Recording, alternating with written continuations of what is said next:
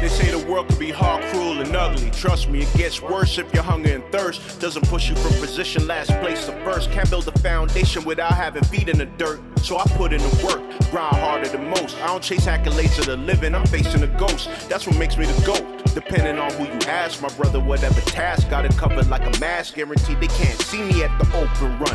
Cause I cook competitors until they look well done. Don't act like you don't know where I hail from. I had to climb up out the trenches, sit on benches till my time had come. Don't be mad at the player, be mad at the game. Sneak dissing and hating, that's a flag on the play.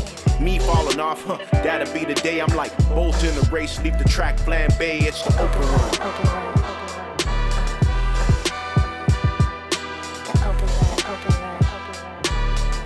You're now listening to the sounds of the Open Run with Will Strickland, where the lecture is conducted from the mic into the speaker in conversation with a great Ryan Antonio Henry.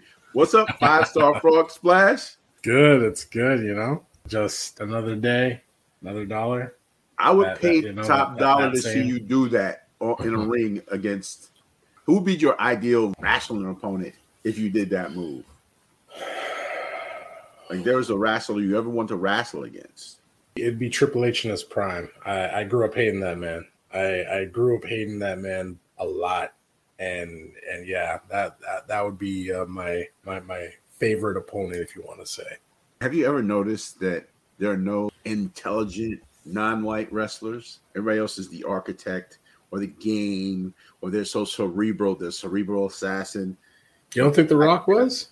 All right, so listen to what I'm saying. Did they say anything about The Rock being that in his introductions or anything like that? The cerebral assassin? Never. Nah. I'm just asking. And they really, I mean, they said as much as they possibly could, Rock counts as black, even though he's part Samoan and part. Yeah. So we can get away with that, but you wouldn't have Kofi Kingston or Bobby Lashley. Neither one of them are great on the mic. It's true. It's true. Yeah. But I hear what you're saying. They never talk about them being intelligent wrestlers. And I always wondered what that was about. Maybe I don't wonder. I'm just talking shit. Because I know already. But yeah, in terms of talking shit, let's talk shit about the Western Conference. Because we're done with the East. Conference. The sun sets in the West, just like it did on the championship last year in Denver. We're going to start deep in the heart of Texas with your Dallas Mavericks, Ryan Antonio Henry. So I don't have them in the prospects to making the playoffs. Yeah. Do you agree or disagree? I wholeheartedly disagree. And honestly, it's not just because of fandom. It's not. You look at last season, they depleted the roster just to get Kyrie. And how many games did they really play together? That wasn't a real showing of what Luka and Kyrie can do. Mid-season trades, they're probably one of the hardest things to pull off and win. How many times do you really see that come to fruition? It's usually we sign the guy in the offseason, we get the trade in the offseason, they come in, and yeah, magic happens there, right? You get the full training camp experience and all that. So now they get Kyrie back, and they retool the roster that was depleted to get Kyrie. So you add in guys like Seth Curry on his third stint. I don't know why they keep giving him away because the guy is a pure shooter. You get Grant Williams, your last year's pick for Play Hard All-Star, if I remember. You get done, sir. Yeah, you finally draft your base center that we hope will be the future franchise center, because Dallas, as long as I've been a fan, has always been missing a center aside from the Tyson Chandler years. So you finally get that, and a Canadian in Omax. I have to get his last name right. Prosper. Exactly. So you're bringing in the pieces to fix the depleted roster you had to get Kyrie. Kyrie resigns. You get a training camp. Luka is not coming into the season fat. Smoking cigarettes and drinking beer. Yeah. So he might be a little banged up from his showing in the World Cup, but I don't see why this team, who is 2 years removed from a Western Conference Finals with, in my opinion, a worse roster, can't get back into the playoffs. Well, I don't know. I mean, you say you have a game changer in Kyrie Andrew Irving now. They're going to figure out how to coexist. You have to integrate those new guys. Oh, just to let you know, Roy Tarpley, blessed dead, and James Donaldson are both mad at you. If you're a real Mavs fan, you'll understand what I just said. Shout out to Sam Perkins. What the duck? I used to hang out with Sam Perkins back in Dallas back in the day. Really? Dead serious. We used to do parties in Dallas over near SMU all the time, all those debutantes. They were spending that money. We were taking it. I'm like, Sam, you're in the NBA? Well, I don't care. Money is money. He doesn't get talked about in terms of Mavs greats, but yeah. He's on that list. But I don't know that they improved markedly. You still have Tim Hardaway Jr. You still have a lot of guys. Your favorite Theo Pinson. You know, you thought that JaVale McGee was going to be the answer. Like, okay. I get it. Christian Wood walked out because he was one of the worst defenders in the league. I don't know if that's going to work out in LA as well, but he can score. So it's one-way traffic. Yeah. You're going to have someone dynamic. Is Josh Green going to be that guy that steps up? Is it Jaden Hardy who steps up to be that guy in the second unit that leads them? You're going to have a dynamic wing that's going to be able to do something. Losing Dorian Finney-Smith, huge. We talked about a lot of teams gutting their defensive philosophy or their defensive identity to gain someone like a Kyrie Irving. It's tough. And Dallas did not play. They didn't play enough defense before they traded him. They leaned so hard on DFS that now you don't have him. That means that Luka and Kyrie are going to have to do the unthinkable. A little bit. I still think which jeopardizes them and puts them in. That's where Omax Proctor is going to come in because of his length, his size. He played great at Marquette, kid out of Montreal, another kid from Montreal doing this thing in the league. Shouts out to Montreal, Quebec. And I don't know if he's ready for that level of responsibility.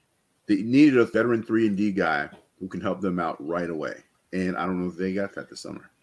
They didn't get the vet 3-and-D. They did get Seth, which should, again, keep up their rapid three-point pace. But I think got to be able to play defense late.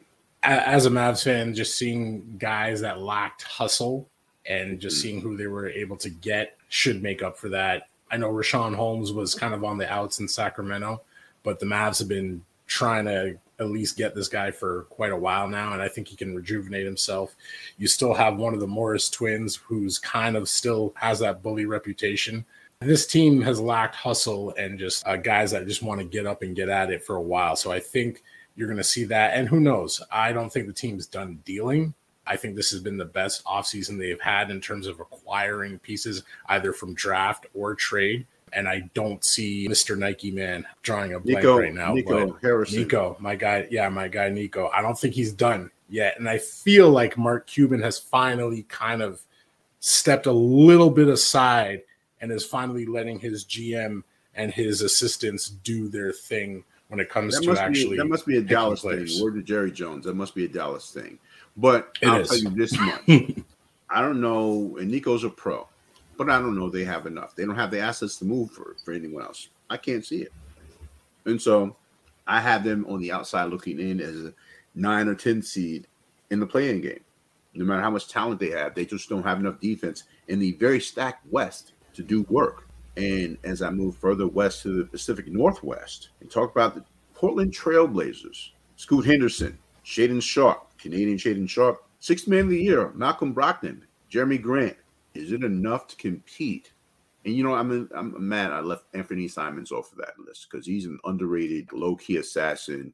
And as they continue to define roles under Chauncey Billups out there, what are their prospects? Because I have them being actually one of those bubble playing tournament teams. They're going to make a jump with Chauncey Billups now. The way I kind of see them is they're going to get some, like, scrappy, like, oh, they pulled that win off, and they're going to get those a couple of games this season. But it's a transition. It's a new era in there, right? Dame's gone. They're going to have to find somebody to take the reins, and everyone's obviously looking at the rookie sensation to kind of lead that. But I don't think it's going to be easy right off the bat, right? They're going to have to find their footing. It's going to be by committee for sure, and I think they're going to galvanize a little bit more. If anybody can tell you, then when you have a bunch of different and wayward toys, a guy who's a former high draft pick, they traded Chauncey, Rick Pitino, Ricky Three Stacks, traded him during the season to the Toronto Raptors, his rookie year. And somehow this guy got off the mat, found his place in Minnesota for a little bit, Then when free agency came, he went to Detroit, and he's playing with a bunch of guys, scrappy guys who got those scrappy wins, who understood their roles. And then there was a move made mid-season for Rasheed Abdul-Wallace, who was in Atlanta, who got traded from these same Blazers. And they ended up creating the second greatest finals upset in the history of the league in 2004. So I'm not saying the Blazers are going to the NBA championship, but I'm telling you they have a guy who can build based on what he knows through his experience, taking two teams from different conferences to 7 straight conference finals. That's Chauncey Billups. Can he apply that from a coaching standpoint with this young unit? We'll find out. I need to see Shaedon Sharpe, who's going to get minutes now, show some marked improvement on his perimeter shooting and his defense. We all know he can jump out of the gym. Jeremy Grant has to stay injury-free for most of the season. But now you have DeAndre, I claim I'm dominating Ayton down there too. What he does in understanding his role, if he can take the coaching of Chauncey Billups, who I think from a temperament standpoint is going to be a little bit harder on him than Monty Williams. And if that's the case, he may not respond well. And that's the only reason that I can see him being held back. And that's crazy because he's a former number 1 draft pick. But I try to give him some leeway based on what he did during the World Cup, I guess, season, if you want to call it that, because they went down and played in a qualifier in Argentina, beat Argentina. The guy got like 10 points and 25 rebounds, and he allowed Eric Gordon and Buddy Hield to do what they do. And he said, you know what, maybe I'm not the guy. Maybe I'm the guy that's supposed to help the guys. And I saw it. I'm trying to give him some respect, but he got up there. He changed his number to like 1 or something. I don't know. Or was it 2? No, Anthony Simons is 1 now, if I'm not mistaken. But either way, I just don't know. He's the wild card in that. And I don't know if I'm putting a lot on Portland this year. I feel I want them to make that jump. And even if it's a playing situation, I'm cool with that. Yeah. I think Ayton just wanted plays run for him. And naturally, when you're playing like Kevin Durant and Devin Booker, that's probably not going to happen. But now in this situation, I think it could. So maybe he gets, a little bit that gets him into an actual he was still actual role. 16 and 10 without those touches. Imagine if he had a little more heart and testicular fortitude. The difference he wouldn't make. So we're going to find out. He's going to have every opportunity this season to show that. Oh, yeah. And speaking of testicular fortitude, let's go down to Houston because we know someone who likes testicular fortitude, or at least checking them for other players. In one, Dylan the Villain Brooks, 5 minutes. Self-proclaimed. He likes the title though. It gets you know what? In the media today, there's no such thing as bad media because you can take the most salacious stuff and people pay attention to the train wrecks as opposed to quality information like you get here on the Open Run, Will Strickler. But that's a whole nother conversation. So Dylan Brooks, 5 minutes, 2 fouls, 1 ejection, no points, and hitting. Did they play Germany? Did Germany beat Canada in the World Cup? Yeah, they did. Oh, that's probably why he punched him in the nuts. Because Daniel Tice was on that squad. I was trying to make the connection. Let me play Columbo real quick. I'm old. I'm talking about Columbo and shit. Who are like some good crime fighters on TV today? I don't know any of the TV shows. I don't watch those TV shows. So I'm talking about old people. Starsky and Hutch, Cagney and Lacey. Like, I don't know. Mm-hmm. But the fact that I'm not going to try to connect the dots here, but the fact that this dude is saying this is who I am, he's trying to establish his ground down in Houston. I don't know. How did that bode well for a team that tried to trade Kevin Porter Jr. during the midst of his domestic violence situation? For the young guys, Jabari Smith Jr., you're bringing a guy as a stabilizer in, and Fred VanVleet. I get you need some gritty, some toughness, but I'm going to tell you right now, my dark horse rookie of the year candidate is playing for the Houston Rockets. His name is Cam Whitmore, 100%. A dog. He has a chip on his shoulder. I just like how he played. I like how he played Villanova. And I think depending upon how available Dylan Brooks is, they gave him a check to be available. But with this kind of stuff, even before the season starts, I mean, they're not going to make the playoffs. But you're going to see some market growth. And I think Ime Udoka is really going to lock down that locker room. You better lock down your girl, though. We're just keeping it a buck. As much as people want to hate on Dylan and think that Fred got too much, and it's kind of like another land of misfit. Wait. I feel like they have got too much. A lot of people think he got too much, but that's not my words. He won a championship. Hey, that's not my words.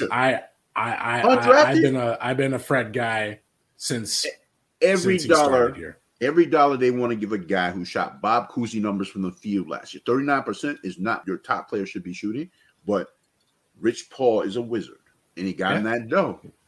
I'm not mad at it. Get what you can get while you can get it. Here's a guy who's undrafted. Get it. I wish he was still in Toronto, but that's you know, that's I think that time was done. But, I think that time was done.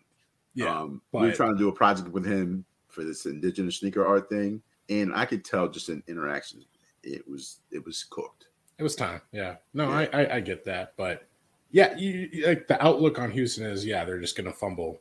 It's going to be jokes. It's going to be a gong I don't think it's going to be that bad. I don't know how this Dylan Brooks thing is going to work with Fred VanVleet and the young guys with Jabari Smith Jr., with Cam Whitmore, and with my man Alpi Sengun, who I love in the post. He is like the Walmart great value Nikola Jermaine Jokic to me. I think the foundations. I think the foundation's there, and it's going to start to really actually come out over the next couple of years. And I could see them back in the playoffs and the playoff hunt within a couple of years. You know who gets lost in the sauce down there as a result? Jalen Green. Oh, you don't think he would be primary option number one? He's going to get lost in the sauce. Why? Because they have to make sure that he's going to be their primary explosive scorer. Mm-hmm. But you got to get Whitmore minutes. You got to get Jabari Smith, who started playing great down the stretch of the season. You're going to get Sengun touches because he can play. He's not a great defender. So you're going to have somebody down there to protect him at the rim. Yeah. Of course, Fred's going to get his shots up. So now it's a different situation down there. There's no KJ Martin. You don't have all that. It's guys who are going to be responsible in Fred VanVleet, who's going to make them accountable for what they do. Jalen Green cannot go out and shoot 8 for 25. It's not going to happen. So his shots are getting cut down. How can he be more efficient and explosive at the same time? He might get lost in the sauce in this whole thing. I'm just telling you, watch out. And how his attitude goes is how the Rockets will go this season. But I don't see them making any real noise beyond the bottom of the conference. As we move on to New Orleans, get some of that Zion or bust. That's it. It's Zion or bust. Basically, it goes as far as he goes. I mean, Brandon Ingram, nice guy. I thought he, in the World Cup, got exposed a little bit. I don't know that he was prepared for that. You have to understand that if you're not the guy on the team and you're not going to have the ball, if you're that talented, you should be able to do different things. I guess because he wasn't one of the primary ball handlers, he didn't know how to adjust his role and his temperament. And so he won't be invited back anytime soon. For all the comparisons to Kevin Durant, in an NBA setting, which is vastly different, he's a success for sure. Former All-Star, got everything. But maybe this part, he did go to Duke, though. So, those Duke guys are shaky cocky for the most part. Yeah. I don't know about the cocky part, but they're a little shaky to me on the long term. Zion's one of those guys, too. But I like Herbert Jones. I like my man Grand Theft Alvarado down there. Of course, Christian James McCollum and that badass man Willie Green. But the best thing they did, and I talked about him earlier, I think Jordan Hawkins is going to shore up a little bit for Trey Murphy III being injured. And they just have to make some decisions about some guys. This is going to be a make-or-break year for both Zion Williamson and also Brandon Ingram and who they choose to move forward with. If they don't make the playoffs, is Willie Green officially on the hot seat? Or is it Willie Green's fault that Zion can't stay out of the gumbo room? I think Willie Green has a pass right now based on the fact that Zion can't stay on the floor. And the others just, again, Herb's been injured. Ingram's been injured. I think they're big on Willie Green. And I just remember the temperament on this team when Zion was playing last year. People thought they were going to be a top 5 Western Conference team. So it's just a matter of Zion just staying on the floor and staying out of Twitter. That too. To his credit, he wasn't on Twitter. It was somebody else, but he got to stay out of somebody's gumbo pot. That's all I'm saying. Yeah, you got there doing. I look. I'm not a meat keeper. you put it where you want to put it. You do your thing. Pause. Right? Yeah. That if it's affecting, if you're doing all that and you're not rehabbing, I have questions about your commitment to this game. Just gave you $200 million. Make a difference. Yeah. So let's keep it moving and talk about a team that I know a lot of people are high on. I don't know if they're really ready to take that leap. They could be an 8th seed. They could be in the Oklahoma City Thunder. Their first team All-NBA guy in Shai Gilgeous-Alexander. Josh Giddey coming back for another year. Lugans Dort on the squad. A lot of Canadians on that squad. And, of course, Chet Holmgren, who a lot of people are predicting will be the Rookie of the Year. We'll get into that a little bit later. But what's your forecast for the Oklahoma City Thunder? Playoffs. Really? Playoffs, but I could see them possibly as a 7th seed. I don't want to give them 6th, but I could see them in the They're not, it's not playoffs yet. 7th seed is playing. Well, they're going to be a play-in team. I still think they're going to be a play-in team, but they'll be the best play-in team there, 100%. Really? I'm big. I'm curious to see how that shakes out.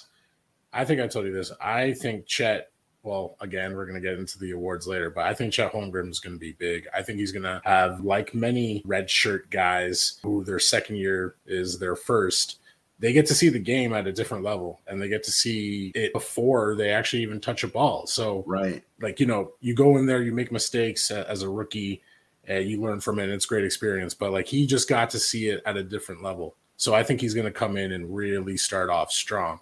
And then you obviously have first team All-NBA, leading Team Canada to the first medal in how, I don't even know. Since 1936, a silver medal in the Olympics.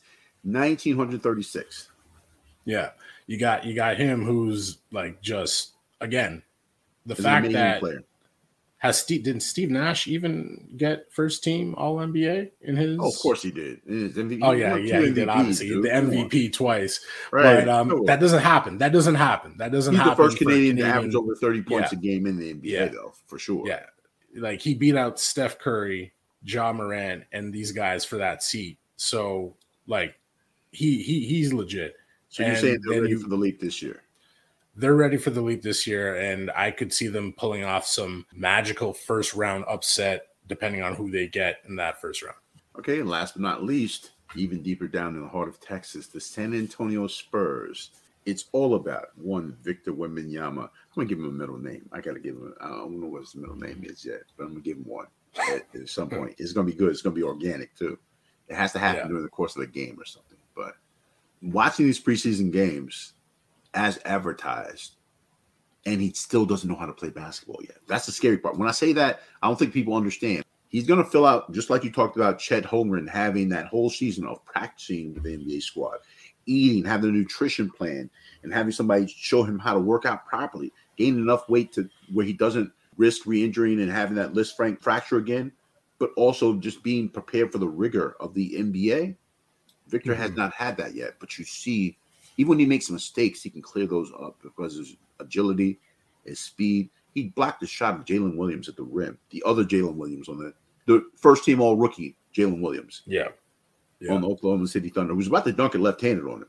Victor said, "No soup for you." How do you say that in French? You know how? I don't know. I don't speak French. But I have no idea. No soup for you. Anyway. Yeah. Might be his nickname. Anyway, let me stop. Devin Vassell got a 5-year, $46 million contract. People are like, who's Devin Vassell? But they're investing in Vassell. They're investing in Keldon Johnson from the University of Kentucky, who was injured. And they're investing in Victor Wembanyama. Outside of that, this is development year. Greg Popovich will not see the end of the development of Victor Wembanyama. But he's going to be there to help him get started. And I think that's a great thing for him. Yeah. He will be in a long 100%. Line of Spurs big men in history. From Artis Gilmore, I got to shout out the old ABA guys who ended up coming to the NBA. And the Whopper, Billy Pultz. I got to know your history, dog. And, of course, David Robinson and Timothy Theodore Duncan, the great Timothy Theodore Duncan. So, Victor Wembanyama is the story in San Antonio. They're not going to do anything but make a bunch of highlight films this year. You saw that hook, that left-hand hook jam he got on Thomas Bryant the other night? And the look that Thomas Bryant was like, hey, dog, what am I supposed to do with that? And Thomas Bryant is not like a little dude. He's like 6'10", 6'11". Wembanyama acted like he wasn't even there. They threw an alley-oop to him. He started pointing at the free throw line. I'm not talking on a fast break. It was in the half-court offense. He passed the ball to the wing. He took one step to the free throw line and did like this. He pointed in the air, and they threw it, and he dunked it. Oh, come on, dog. Yeah. That's absurd. I don't think I've seen anything like this since when Yao first entered. And everything Yao Ming did was just But Yao did not have anywhere close to mobility for this kid. The dribble series pull up from the free throw line with the fade. How are you 7'5" fading away on somebody? They're not blocking it. And he still shot it like he was a 6'5" guard. I'm like, yo. But I said this like years ago when I saw him when he was like 15 or 16 playing one-on-one against Rudy. I'm sorry. I messed up. Rudy Gobert. Rudy Gobert. And he was cooking Gobert at 15. I'm like, whoever this is, whose name I can't pronounce yet, is going to be a problem. Yeah. He's going to be a problem eventually. But for right now, it's study time. And when I talk about study time, as we go back into the third annual Do Work Awards here on the Open Run with Will Strickland, in conversation with the great Ryan Antonio Henry. 6th Man of the Year, sir. I'm going to pick some awards now. Who's your guy? Let's do it. You know, the 6th man used to be something that I could go down and just know who the guys were. It's a little bit everywhere in the last 4 or 5 years. You go through your list. The Manu Ginobili's were there. The Jason Terrys were there. The Jamal Crawfords were there. More defined roles, yeah. But now it's like it could be this guy this year, this guy next year. So it was really hard for me to pick this. And I don't even know if this guy's going to be a 6th man because we talked about the Jazz in the first part of this series. I had Jordan Clarkson just because I know he's reliable. I know he's steady. He's a bucket getter, and he found a nice fit in Utah. But like you mentioned, John Collins has now entered the picture, and he could be in that 6-man role. So I guess you can say I'm going with either John Collins or I'm going with Jordan Clarkson. Jordan Clarkson has won one before, but yeah, you think it's going to be a Jazz guy? And I'm not mad at that pick at all. I think it's going to be a guy in the Western Conference for sure who helped his team and showed that he was really a quality playoff performer in Malik Monk in Sacramento, who I think he's bought into his role. I think he wants to be Jamal Crawford 2.0 and says, you know what? I can still make a quality career from this. I thought I was a starter in the NBA. I was a starter in Charlotte. I couldn't stay in the court. Michael Jordan smacked me in the back of my head and all this other stuff. I found a place in Sacramento where people trust me. And it was after his stint in LA that showed him, okay, I have to be a professional. Now he's up here with guys like Brown, who coached down there as well. He came in, he did his job. He was invested with a level of trust he's never had in the NBA. Yeah. And now that he has that, I dig that. It looks like he is primed and ready to be the 6th man of the year this year in the National Basketball Association. I can see that, especially with Sacramento again. They're only going to get better at this point. So I think so. Keegan Murray's going to have a big year as well. And I can't believe they re-signed the Black Falcon, but hey, anytime I get to talk about the Black Falcon, I will. Harrison Barnes. The executive of the year. This should be easy, Bake. Who'd you select? Milwaukee. His name, I think it's John Hurst. Is it John Hurst? Yeah. Yeah. John Second time. John Horst. The second time you had your star player kind of insinuate that, hey, this might be me exiting. And What does he do the first time? Jrue Holiday. What does that result in? An NBA championship. Giannis starts to say, okay, I'm seeing the fractures in this again. What does he go and do? He gets Damian Lillard. So it's like, I'm sorry. He keeps answering the call, and he's going to get Giannis to re-sign those papers again. And it could, again, possibly result in the championship. That is an amazing breakdown. And it's hard for me to beat what you just said. But for the sake of conversation, I'm going to throw out Joe Cronin, who is the GM of the Portland Trailblazers, who turned Dame Lillard into what he turned it into. He turned Jrue Holiday into what he turned into. And he didn't get back just a bunch of young assets and stuff like that, which he did. You got DeAndre Ayton still young, 25, 26 years old. And you got the reigning and defending 6th man of the year, Malcolm Brogdon, who can offer leadership and guidance to Scoot Henderson at a fraction of the cost that you would have had to pay Jrue Holiday, who needed to be re-up next year, or Dame Lillard, who is going to make $75 million in the next year or so. Joe Cronin is the guy for me. Executive of the year so far. I'll sign off on that because he just escaped a hostage situation. 100%. He just escaped one of the nastiest situations next to Ben Simmons. I was in my group chats going through it right now, just to say.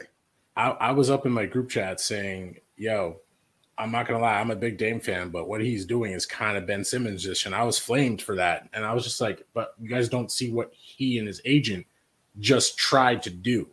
And they got caught, and the NBA stopped that. So I give, you know what? I'm not gonna change my answer, but I wouldn't be upset that he just escaped a nasty hostage situation and with the most patience in the world, turn that into. Meanwhile, you have Miami and Jimmy laughing it up all summer saying, yo, Dame's already here. The jersey's printed, all of this. And they just said, no, we're not doing that. You know what I said he did? Ended up with that. You know what Joe Cronin did? He left the Miami Heat DMs on red. Just saying. Yeah.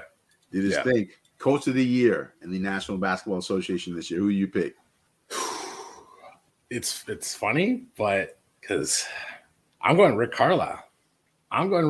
Because I think we'll never let go of Dallas. I get it. He's going to do a great job. It had nothing to do with Dallas.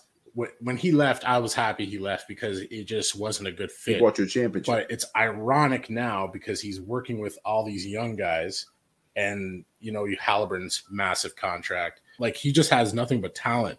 And I feel like I said in the first part, I feel like they're ready for a big year and they're going to have a lot of guys make the leap. And I think their record's going to show in that. And obviously when the wins go up and the team is making the playoffs and you have all-stars and you have all NBA guys, that's usually credited to the coach. So I think that's where Rick's going to show off. It's hard for me to beat that, but that's the team, as you remember before, earlier in the podcast, where I was waffling between the Pacers and the guy who I think is going to lead this team to the playoffs for the first time in a couple of years, Jamal Mosley. Another Dallas guy. I'm trying to, it's me throwing out flowers to you in the Dallas connections, man. Yeah. In the Orlando Magic, I feel like he's going to put it together. Paolo Banchero is going to have another excellent year. But what Franz Wagner, if they stay uninjured, those are two of the best young wings in the NBA right now. Put it in perspective. If they figure out what they're doing in their backcourt, is it Markelle Fultz? Is it Cole Anthony? Is Jalen Suggs buying into a six-man role? Wendell Carter knows who he is. Mm-hmm. You're going to get 10, 12 points, 10, 12 rebounds a night, and good defense. He knows his role. And when you have a young guy who's like that already, you can build around that. And I just feel like these guys are closer than a lot of people think. Like, so a lot of young guys, but I feel like Orlando's going to make that jump. I think Jamal Mosley is going to do a whole lot to make that happen as the coach of the year in the NBA this season. Defensive player of the year. We'll go with the man that was traded to Minnesota and potentially exposed Boston. Well, we'll see how exposed they are with Drew, but I'm going to go Marcus Smart. He's going to get a second. You mean not Minnesota? He went to Memphis. Yeah. Sorry, Memphis. I said Minnesota. Okay, damn. Yeah, I'm going to go with Marcus Smart. I think he with Ja missing 25 games. 25 games. His number is going to get called for a lot this year, and you don't have the best backup in the league anymore. In Tyus Jones, that's going to be a big deal. What you said is so key. Yeah. So I think he's going to be the heart and soul of Memphis. You pair him up with another defensive player of the year, so they technically have the reigning back-to-back defensive players of the year. That's a defensive juggernaut. Like, these guys are going to play huge. And they get back Stone Cold Grizzly Adams. Mm-hmm. So you miss Dylan Brooks, but I think defensively they're not losing a beat. So not at all. You're absolutely correct. Yeah. But I think he's right there. Yeah. This is a whole lot of wishing and praying that he finds something inside of him that says, you're actually probably the most talented big man with experience in the league and don't even know it, in Anthony Marshawn Davis Jr. He could be defensive player of the year. If he's the defensive player of the year, because you saw they had the best defense in the league after the trades. After they traded Russell Westbrook and they got Jared Vanderbilt and those guys, their defensive efficiency was number one in the league. And it's mostly when Anthony Davis was playing a position he didn't want to play. So when he buys in, you just got a 3-year, $186 million extension. The glamour part, you play in LA. The glamour part, you got that already. Now it's trying to show that grit. Part of that is, does he have to play the level of defense that will probably have him injured? You have to play to your identity. If you play defense, play defense. If you want to win a championship, you have to do the things that are necessary. Do the things the next man won't. And maybe I'm putting a lot on him. I like your pick for sure, based on the people around him. But like I said, the best team defensively last year toward the end of the season was the Los Angeles Lakers, and it was because of Anthony Davis in the middle. So, last but not least, the Tony Allens, the TAs, the first team all defense. Who you got? First team all defense. I don't think we're going to see much of a difference from last year. Marcus Smart, Drew Holiday, Mikal Bridges, Giannis, and Jaren. I'm pretty sure that's literally 1 through 5, the same as last year. I don't think anyone else. Well, you could slide in AD potentially, but yeah, that's my 5. I like that. I like that 5. As a matter of fact, I think that Evan Mobley is going to slide back a little bit because they're going to need him to be more offensive, even though it's still going to be solid defensively. But I'm going to add 2 people that are going to trip you out, especially if the guy plays enough games this year. But Drew Holiday is going to be back on that list. Mikal Bridges is going to be on that list. Paul Anthony George, J3, Jaren Jackson Jr., and Anthony Davis are going to round out my Tony Allen's first team all defense. And the first thing you think about when you think basketball should be the open run with Will Strickland, because it's not how we start, it's how we finish.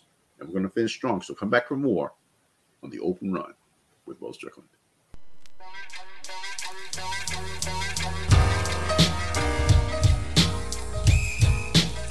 It is now winning time on the open run with Will Strickland. I want to thank my guest, my man, Ryan.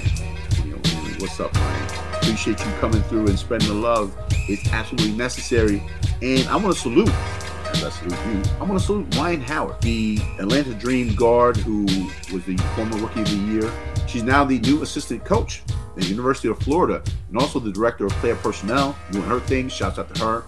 Shouts out to the great Teresa Witherspoon, now the new head coach of the Chicago Sky. So salute to her. She's a cheater, though. How so? When the Raptors played against the Pelicans, she was an assistant coach for the Pelicans this past year, right? Yeah. You went to the game with me. Yeah, I was trying you. To call. I'm talking to homegirl who's trying to. I said, talk to yeah. So you were right next to me. What are you talking about? You at the game. Yeah. I forgot that. So we're in the tunnel. I'm trying to catch up with her, and I didn't tell you the story about how we used to play at Basketball City in New York. How she used to cheat and make like the weakest calls. I'm like, okay, yeah, you did. I know you playing in the WNBA. I know you're pro, but come on, let's do better than this. And she's like, I don't care. I'm like, come on, dog. All right, we're gonna play ball, or we have to treat you like a woman on the court. You're a ball player, as far as I'm concerned. So you take the bumps, you finish. Sometimes you don't, sometimes you do. Cool. You can't call everyone. She's like, I'm gonna keep calling them anyway. But I still respect her because she was about that life. So shouts out to her and salute for sure. Good luck with the Chicago Sky. And I guess when we talk about the WNBA, because Game 3 was a treat for me personally. I saw a lot that happened. We're going to talk about that in a second. But we talked about every player who made a difference in this final so far. They all made the first team all WNBA. Defensive Player of the Year, A'ja Wilson. MVP, Breanna Stewart. The person who got the most first-place votes in MVP voting, Alyssa Thomas, the Connecticut Sun. Napheesa Collier from the Minnesota Lynx. And last but not least, one of my favorite players in the league, Satou Sabally from the Dallas Wings. It's a lot of Dallas content today. What's up with that? As I said last week on the podcast, this is arguably the greatest matchup in WNBA Finals history. With the level of players that they have, it reminded me a lot of the 1987 NBA Finals, where there were 9 or 10 Hall of Fame players on the court at the same time. This reminds me of that in a lot of ways. So, Did you get a chance to watch Game 3?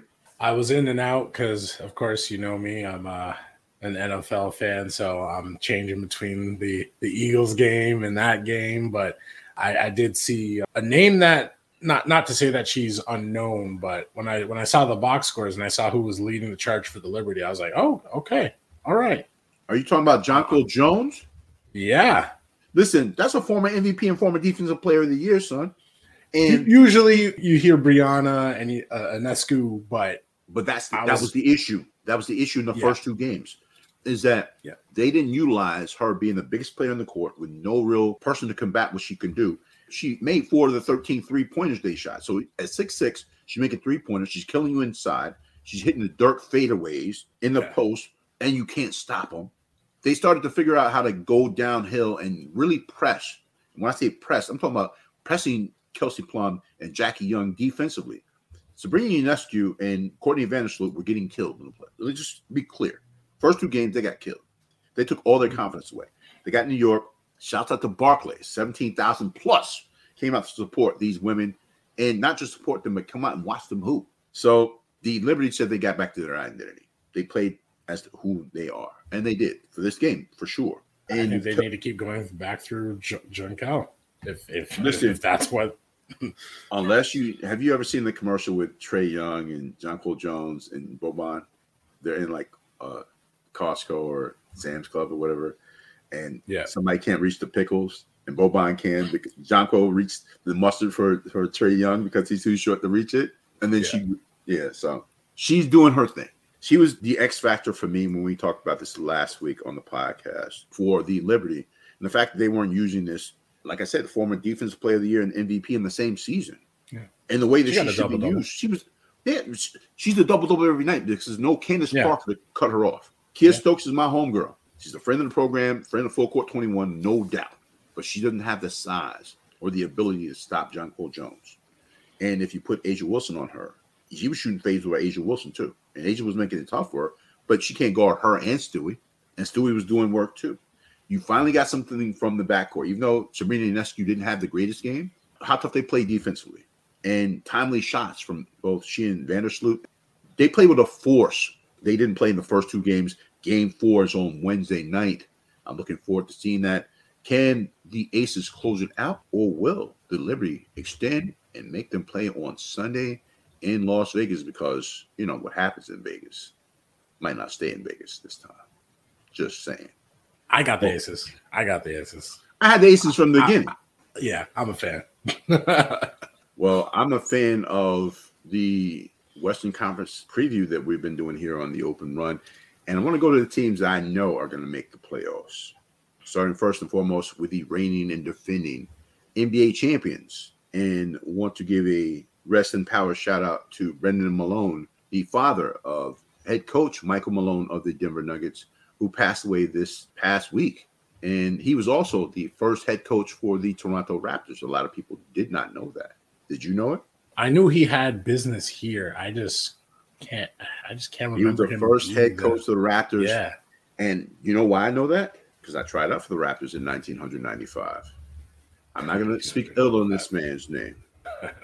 We didn't have the greatest relationship in my short time there. I'll just leave it at that.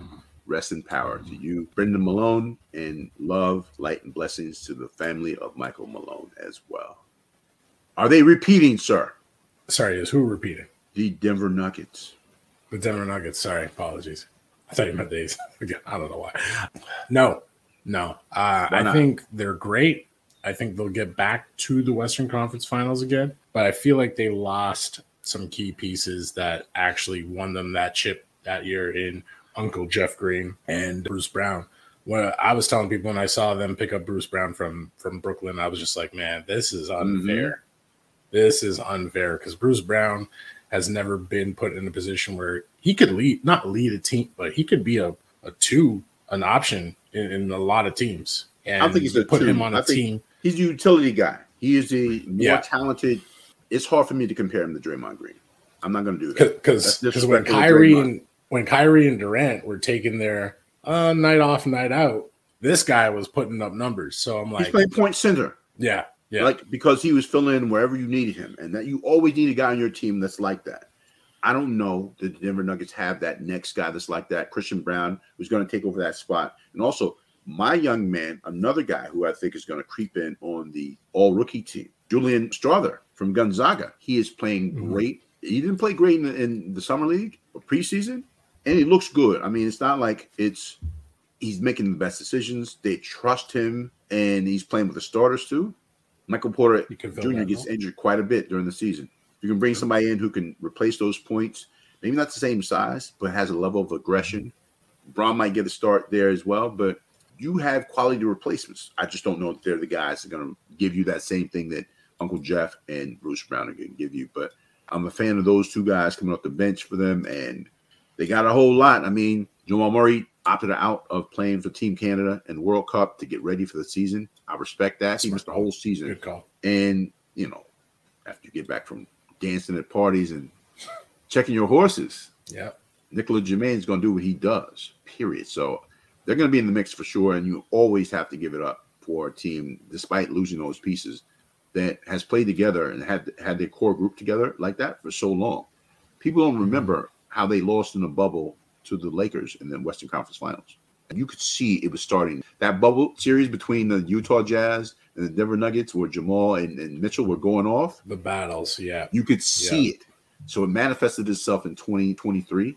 I know everyone's going to the new shiny toy, the best two-man game in the league. Yeah.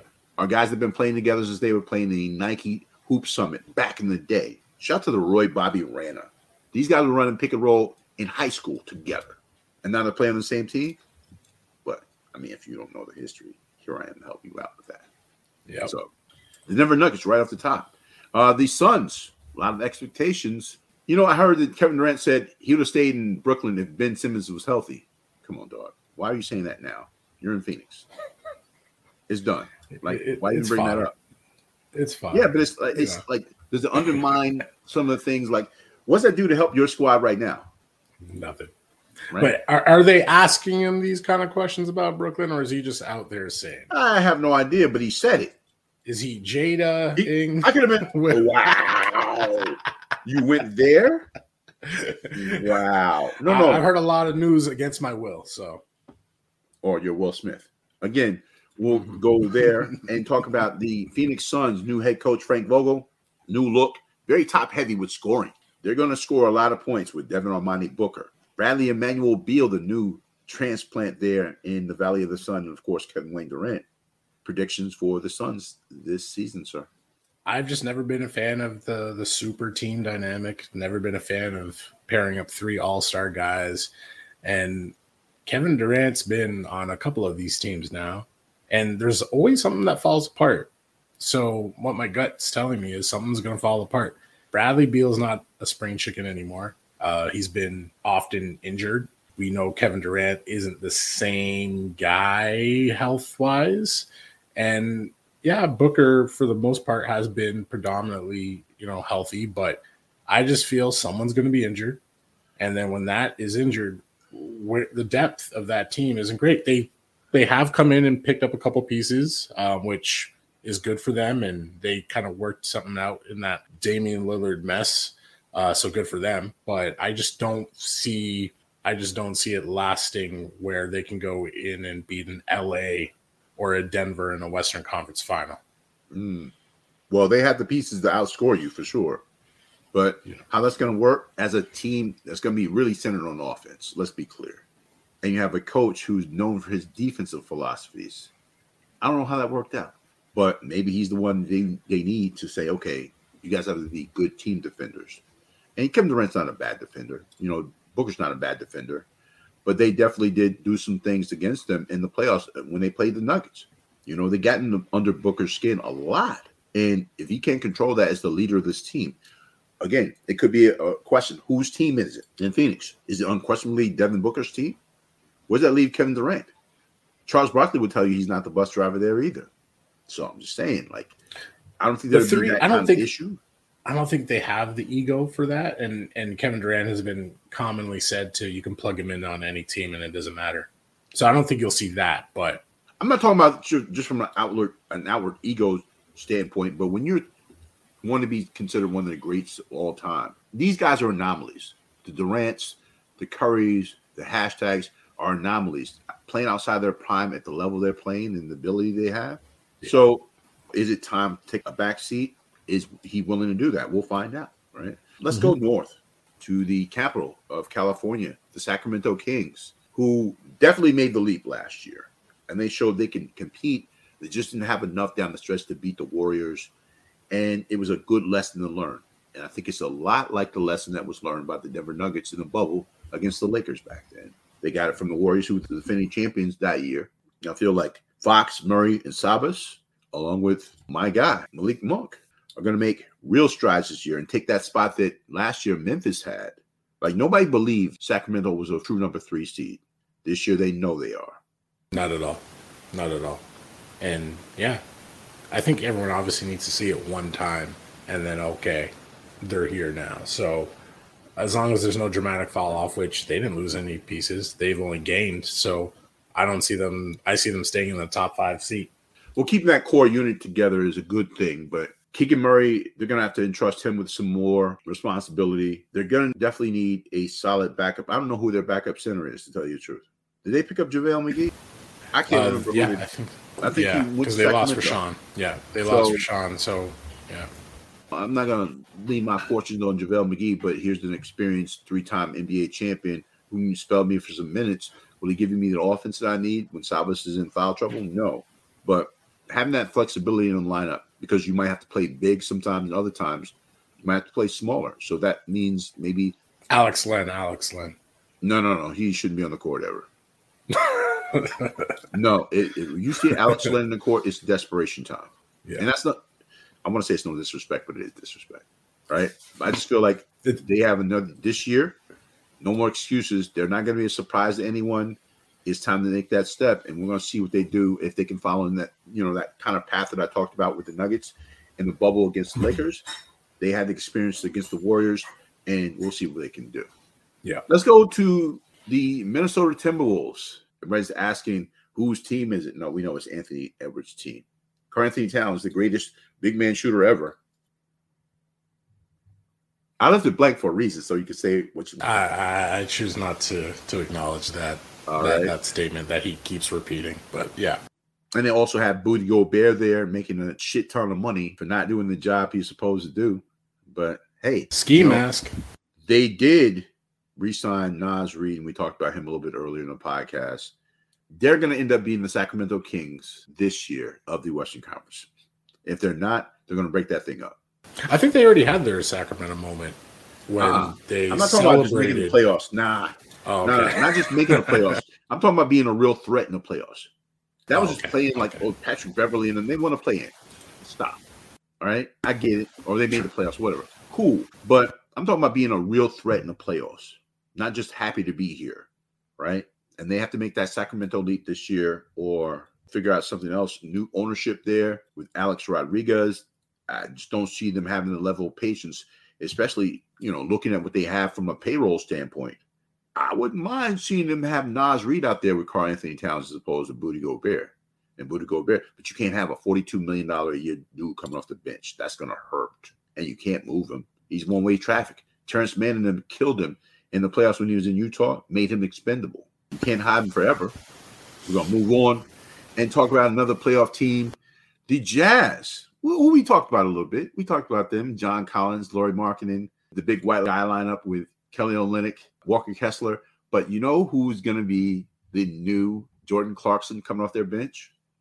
Keontae George, who played at Baylor.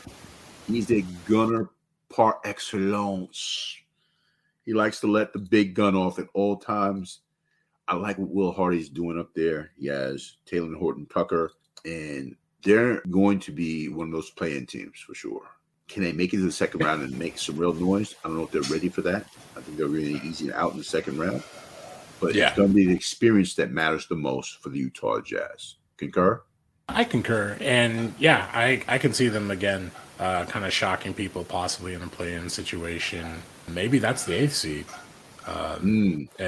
So I wouldn't hate it or see it at all, because if people forget, in that first 2 weeks, it only lasted about 2 weeks of that of the season last year. But they look like they look like a threat. But them like smelling themselves and getting out to an early start to get some confidence. That's going to have to play or carry over into the season. They got an addition with John Collins. It gives them a different dynamic on the perimeter and also at a threat at the rim over the top that they don't have or they didn't have before. So, I'm not mad at what the Jazz are going to end up doing. But the Clippers are next. And it's PPP, that's player performance policy. And also, is James Edward Harden Jr. going to show up? And for who? Clippers going Clipper. You know what? At first, I was just like, why are they trying to add this guy? But then I thought, from a standpoint that they haven't had their two best stars play healthy for how many years? So to add in an insurance policy that's James Harden and have Russell Westbrook play in case your two guys go down, I started to think, I'm like, you know what? Okay, it might not be such a bad idea. It just depends on how much they have to give up for that. But that's the thing. You know what? You don't have the assets, and you're going to have another team. And if the Clippers were so invested in getting James Harden there, they'd have already done it. The same way we talked, Miami, what they were willing to get up to get Dame Lillard, apparently not enough. So they didn't get him. James Harden is not going to the Clippers. You're going to have Kawhi Leonard have an extraordinary year. I don't know that they got necessarily better this year. They have their core unit together, and they still have Ty Lue on the bench, quality coach for sure. But again, the health of that team over the 82-game season is going to matter. They just have to make it to the finish line. If they can make it to the finish line relatively unscathed, I never count on a team that has two of the most talented wings in the league. Even at their advanced age, as they get a little bit older every year, Kawhi Leonard and Paul George. They got, 1,500 toilets to look forward to in the Inuit Dome. If these guys can stay healthy, they're good. I've seen enough of Kawhi and Paul George in the playoffs. We saw Kawhi and what he did to the Raptors. We saw the 2 back-to-back series against my Mavs where somebody looked like he was unstoppable and he was about to, finally make the leap. And then Kawhi just came in and said, not yet. Right.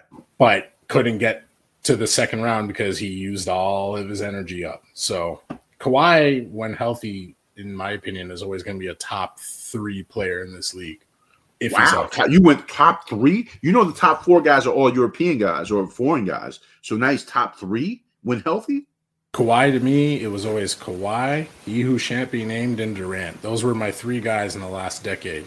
But in the last decade, again, yeah. Kawhi can't stay healthy because. So what are we doing? Fantasy basketball now? I'm just asking. Look, I am a big fan of Kawhi Leonard. I thought it was odd, even though his numbers look like Cornbread Maxwell's, that they were trying to compare him to Durant and the hashtag. There are levels. Talented player, but he's not on that tier. And the other guy, the numbers guy, in all categories, is on a different tier altogether. I respect him as a player for sure, but I don't know if they'll ever get that thing done. And so the Inuit Dome will be the house that Ivica Zubac built. I doubt it. I seriously doubt it. But let's keep it pushing. The Golden State Warriors, dangerous and re-upped with a almost 38-year-old Christopher Emmanuel Paul. What is the outlook for the ultra dangerous at all times because of their experience, the Golden State Warriors?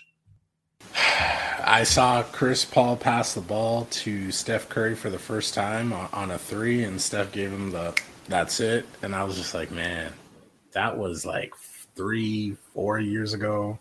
Oh, like Chris getting on that team is great. Like for him personally, he again has a talented cast of players to pass the ball to, and it's great. I don't think it makes much of a difference, though. You're telling me a first ballot Hall of Famer doesn't make a difference, even though it's at the tail end of his career, and you see his numbers slide from the last year in Phoenix? They're going to slide further now that he's playing with more talented players. Or, like he was playing with Kevin Durant and Devin Booker, and now you get to play with Steph Curry and Klay Alexander-Thompson coming off injuries. I would never compare Klay to Kevin Durant. Again, there are levels. Yeah. Devin Booker and Steph Curry, different levels as well. But Chris Paul can be a stabilizer for the team that I think they committed the most turnovers in the league last year, the Golden State Warriors, if I'm not mistaken. Awesome. They had some untimely turnovers when it counted the most for a team that won the championship the year before. And Chris Paul is the stabilizer for that, if I'm not mistaken. Am I mistaken? Tell me. Possibly, but like again, I'm not saying anything about Chris Paul. I'm just thinking, just don't see him making it better than it was last year.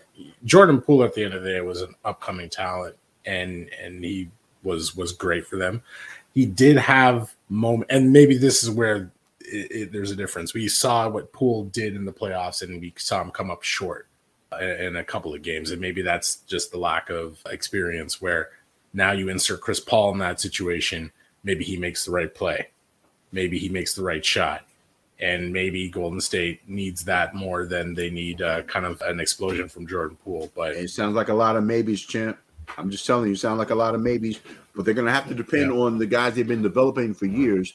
Moses Moody, and of course, who's leading the preseason in scoring in the NBA right now. Jonathan Kuminga found a three-point shot. His mid-range looks thorough. Of course, he's already explosive and athletic. We knew that part. But running on his game some more, he could be a problem, and he could be a fix for the times that you don't have Andrew Christian Wiggins in the lineup. Jonathan Kuminga lamented not playing last year a lot in the playoffs, and he came back ready to hoop, and he could be an X factor for this squad this year. That is true. Kuminga, are they finally going to insert him to the point where he's actually getting the proper minutes? He ends up being a part of the death lineup. The new because there's no more rotting remains of Andre Tyler Iguodala on the bench anymore. Okay. So you could easily run Draymond, Kuminga, Wiggins, and a combination of Klay Alexander and Wardell Stephen the second, and of course Christopher Emmanuel at some point, depending upon how the foul situation or the situation is looking, depending upon who they play. But that would be the new death lineup, and I could see that happening. And it's Golden State, right? It's like you said, it's Hall of Famers. They're going to be there. They're going to be there. It's just a matter of who are they going to see. That's kind of as much as I would say I'm worried about when it comes to that. Well, last but not least, in the West, the guys who won the summer, but you don't win a championship in. Well, I guess you can win the championship in June. You can win free agency in July. And those guys did that. The Los Angeles Lakers, with their key pickups, I thought the moves that Rob Pelinka, who could be an executive of the year candidate for sure, picked up quality guys at a low ticket number, like Gabe Vincent, who played great in the finals last year, can shoot a laser, good backup point guard if you need it. Some guy you can trust who's made the NBA finals, so understands what that takes. So I thought that was quality. I think re-upping the core guys, including Austin Reeves, my man Milky Mamba, D'Angelo Russell, giving him some confidence because they took him out of the series in Denver. And, of course, talking about the hashtag re-upping, I think 2 years, $98 million or something crazy like that. And also Anthony Marshawn Davis Jr. But bringing in Christian Wood, Jackson Hayes, I don't think they have the size to combat Nikola Jokic, but that's 12 fouls too. And with Wood, you're going to have to contend with him on the offensive end. It's hard to find league minimum guys who are giving you 19 and 7 every night like he did in Dallas. So having somebody who spells you in minutes and gives you 10, 12 points off the bench.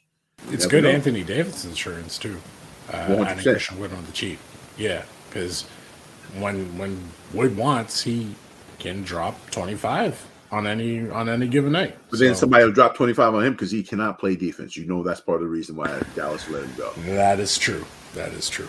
You would think that a guy with that kind of size would do that and be that, but he does not do that. I just think that we keep that core unit together and then making it to the Western Conference Finals as a 7th seed would bode well for this season. You cannot ask the hashtag, who's about to be 39 years old, to keep doing what he's doing. This dude's an alien. There's no way. Jackson Hayes said in training camp, when I was in 3rd grade in Ohio, he was averaging 30 points a game. Now I'm his teammate. He's still averaging 30 points a game. That's silly. Insanity. It just doesn't make sense. Yeah, it really doesn't. But it is what it is. I'm looking forward to this, though, man. And much like I'm continuing to look forward to our last awards of the evening in the Do Work Awards, the 3rd annual preseason awards here on the Open Run. Will Strickland in conversation with the great Ryan Antonio Henry, Rookie of the Year. Is it going to be the game, or is it going to be the politics of the business that win this award? But is it politics? If Chet really puts up, here's the thing. I think Wemby's great. My thing, and I can't remember who said this. I can't remember if it was Reggie. Actually, no, it was Tracy. Tracy said, this guy's going to be great, but you guys are acting like it. Everyone's acting like this. Tracy is like who? Tracy McGrady. I think he kind of came out. I know you're on a first name basis like that. My bad. I know what you're talking about. You said Tracy. And again, it was a legend. And he was saying, you know what? Like we've kind of seen a Wemby before. So why is everyone jumping on him like he's going to? When have we seen Wemby before? Greatest thing. Again, this is what when he have was we saying seen during before? the summer. Personally, the Don't only thing that I could say, get on the court. If we're kind of going height wise, again, these are not my words. I'm just saying what I heard on a talk show, and I'm pretty sure it was Tracy. But I just feel Chet is going to be a little bit more polished than Wemby because of what you said earlier and talked about what the Oklahoma City Thunder would do this year. I got you. And he's coming into a team. Before, Bobo has talent, but why couldn't he stand on the court? Why couldn't he play? And when you're playing in a place like Orlando, it's Bobo. I get it from the size standpoint and skill standpoint, but he's had opportunities. Maybe it wasn't the right fit. But if you go to Orlando, you can't do it in Orlando, a team where everybody had an equal chance. I can see sitting on the bench in Denver. I can't see it in Orlando. And now he's going to play back up again in Phoenix, a team with too much talent. A guy that skilled, should he be playing? I think so. But where? If he couldn't play in Orlando, where can he play in the NBA? So when I say the politics of the business versus the game, Chet Holmgren might have a better rookie year than Victor Wembanyama. But does it pay for the NBA to not have him be the rookie of the year? No, it doesn't. This is what I'm saying, the politics of business. People said that Carmelo Anthony should have won the rookie of the year over the hashtag Hughes Champion name. Better record, equivalent numbers, and his team went to playoffs. Yeah. But again, the politics of the business, somebody can say that happened then. All I'm saying is Chet could have a great year, and I like both of these guys. I picked Wembanyama to win the rookie of the year, but I wouldn't be mad if Chet won it.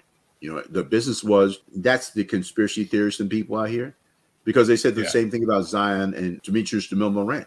And who won it? Ja was like a no-name from Murray State. Your man with the blue blood Duke Blue Devils. Come on. So I'm gonna go with Victor Wembanyama. You're going with Chet. Cool. Either way, I don't think we lose. I think we got some generational talents. As a matter of fact, when you look at the all-rookie team this year, I picked Holmgren and Wembanyama to be on that team along with Scoot Henderson. Cam Whitmore, I'm a big fan. And Jaime Jaquez Jr., who's going to get a lot of run in Miami. That's my all-rookie team. What's yours? I like that. It was hard because, again, we kind of talked about it in part one of Cole's notes, reviewing previewing the 2023-2024 season. Brandon Miller was on my list, and I'm going to leave him there. I had Chet, Wemby, Scoot, Brandon Miller, and a Thompson twin. I couldn't decide which one. Really? That's the worst pick ever. You're going to ride the fence? But hey, they're both going to get minutes in both cities. One of them is going to be getting minutes. The other, I don't know so much. I guarantee you, they're in Houston and Detroit. Yeah. They're both going to get minutes. But I think it's Ansar. I always mess their names up. But the one in Houston is going to be the one. Trust me. He's going to be the one. And he's going to be the one that backs up Fred VanVleet and come off with that second unit. That's when he's going to get his run. Kate Cunningham and Jaden Ivey are going to have the ball in their hands way too much. You still have Killian Hayes in Detroit. So that's why he's not going to get the one in Detroit. He's not going to get the same run as the other Thompson twin in Houston. Remember, I said this to you and we go, damn, you called that. Watch. But it won't be SR. It won't be SR. Right. So as we keep it moving here on the open run, the All-NBA first team, who you have? Well, I'm going to give you mine first and foremost. Even though I was shaky with my three-man. And I know you can go. Is it now? It didn't have to be by position anymore? I can't remember. All NBA is supposed to be by position. Because if you could choose 5 centers, you would, but that doesn't make sense. Yeah. So for me, I got Luka Lamar. That's with 2 R's. Wardell Stephen Curry, Jason Christopher Tatum Sr., Anthony Marshawn Davis Jr., and Nikola Jermaine. That's J''Mayne Jokic in the middle for my all NBA first team this year. Who do you have? I'm not playing with you. I got the same list. Okay. I had Curry returning back to the list. As much as I love SGA, this is where Paul does kind of get Curry's numbers a little bit back up there. I think he averaged 30 plus this year. What do you mean get his numbers back up there? He averaged 30 plus. He averaged 30 plus, but I think his percentages, I think Curry's going to be shooting even better than he was last year. So yeah, I literally for all 5 players, I had the same team. I thought you were going to go back to SGA. So that's kind of where I put. I think that's going to be different because they have to make sure that Chet eats in a different way, right? Yeah. So that's going to be a little bit different. And Josh Giddey's looking for his next contract too. So, and Lou Dort wants to stay down there because that he's found a home. So, exactly, guys going to be looking for their numbers this year. It's going to be a little bit difficult down there in OKC. But most valuable player in the National Basketball Association, I already know who you picked. I don't even think I picked him last year, but I think this is the year. I think it's a line for him. This, again, people might disagree. I think he has teammates that are going to elevate his stats once again after this offseason. Playing with a star, I think most MVPs you look at, they have that one guy that's right beside them that gets them to that point. Giannis and Jokic have pretty much bullied the MVP award for the last 4 years. And now you enter Embiid. They always had one other guy. So now Luka has Kyrie. Luka is coming in healthy. He's coming into shape. I think it's finally this time. Although they've been saying this for the last 3 years. Oh, it's always Luka. It's always Luka. I think this is the year now.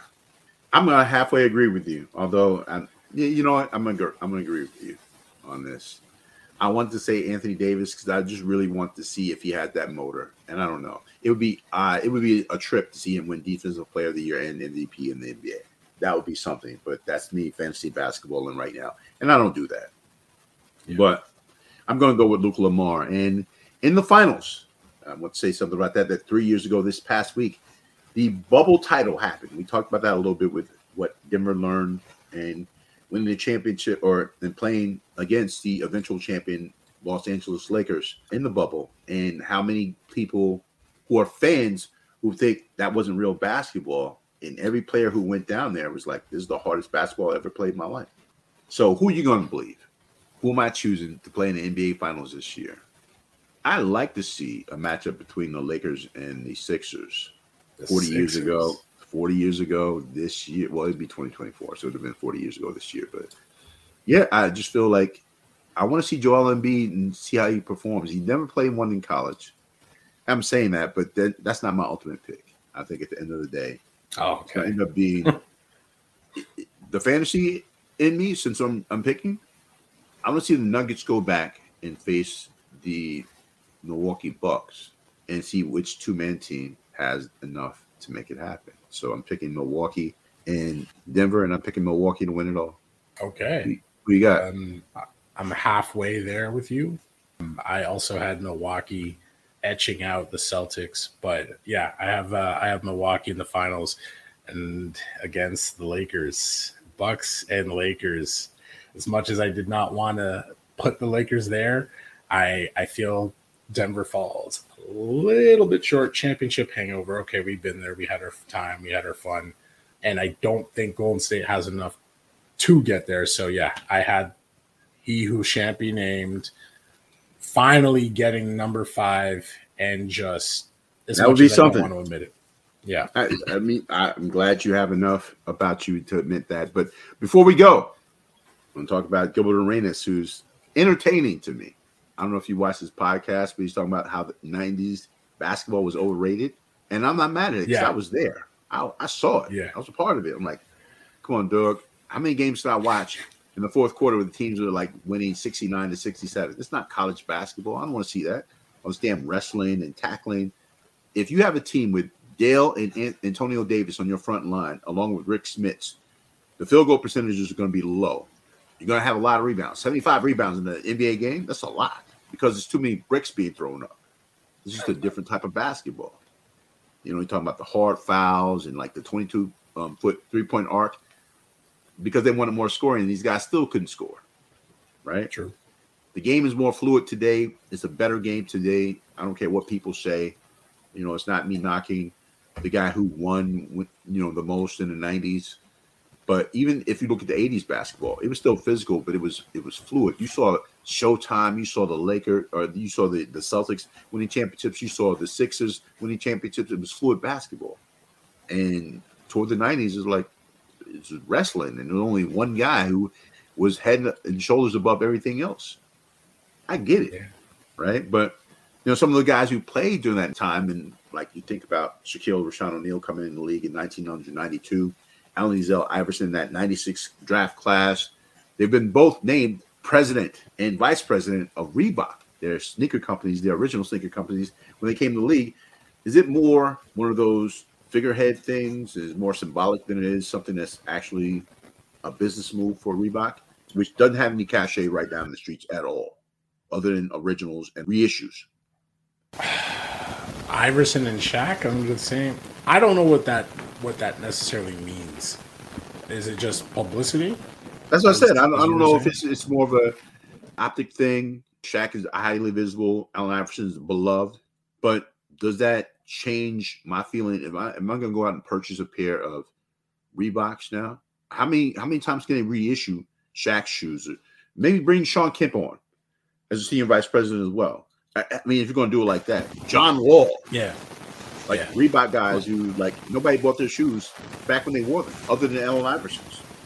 Yeah. It's a cute move. I like it. And it's definitely going to, have interest, but I don't think it really changes too much, especially because these guys are, when do we see Iverson? As much as he was my pretty much favorite player growing up, you see him at a game every now and then. That's about it. Shaq obviously has the most visibility, but I just don't think it's going to really, impact too much. I think it's just, they're here. Oh, okay, right. Cool. Let me, Yeah, I don't see the footprint that Reebok has, even in reissues. Like, they're not beating the Puma, they're not beating Adidas, they're not beating Nike. So I think it is more symbolic. And I don't want to be that guy, but I guess I'm going to be that guy on this. And what's not going to be symbolic is when the NBA decides to expand their league and bring a team to Las Vegas, and both the hashtag he who shan't be named and the man who has 9 or 10 restaurants in Las Vegas and a great businessman himself, Shaquille Rashawn O'Neal, who could turn Reebok around as well, also says, I want the Las Vegas franchise to myself. He has that kind of money to bring it in. I'm like, oh, wow. So the fact that we have former NBA players now wanting to be governors, since I can't say owners anymore, is a big deal. That they're willing to invest in that way, diversify their portfolios. But it's essential that you continue to diversify your portfolio and keep listening to the podcast. For Basketball and Life R1, it is the Open Run with Will Strickland. Let the people know where they can find you on these rough interweb streets, Ryan Antonio Henry. Yeah, you can find me at RAHENRY. That's at RA Henry. And my momentary lapses of judgment all NBA season long. And until next week, do remember, do what's popular with the population. Make sure you don't get beat off the dribble. And keep listening to the Open Run with Will Strickland. Rich Kid, my mellow, my man, the season's upon us, sir. Do what you do when you do it. Easy.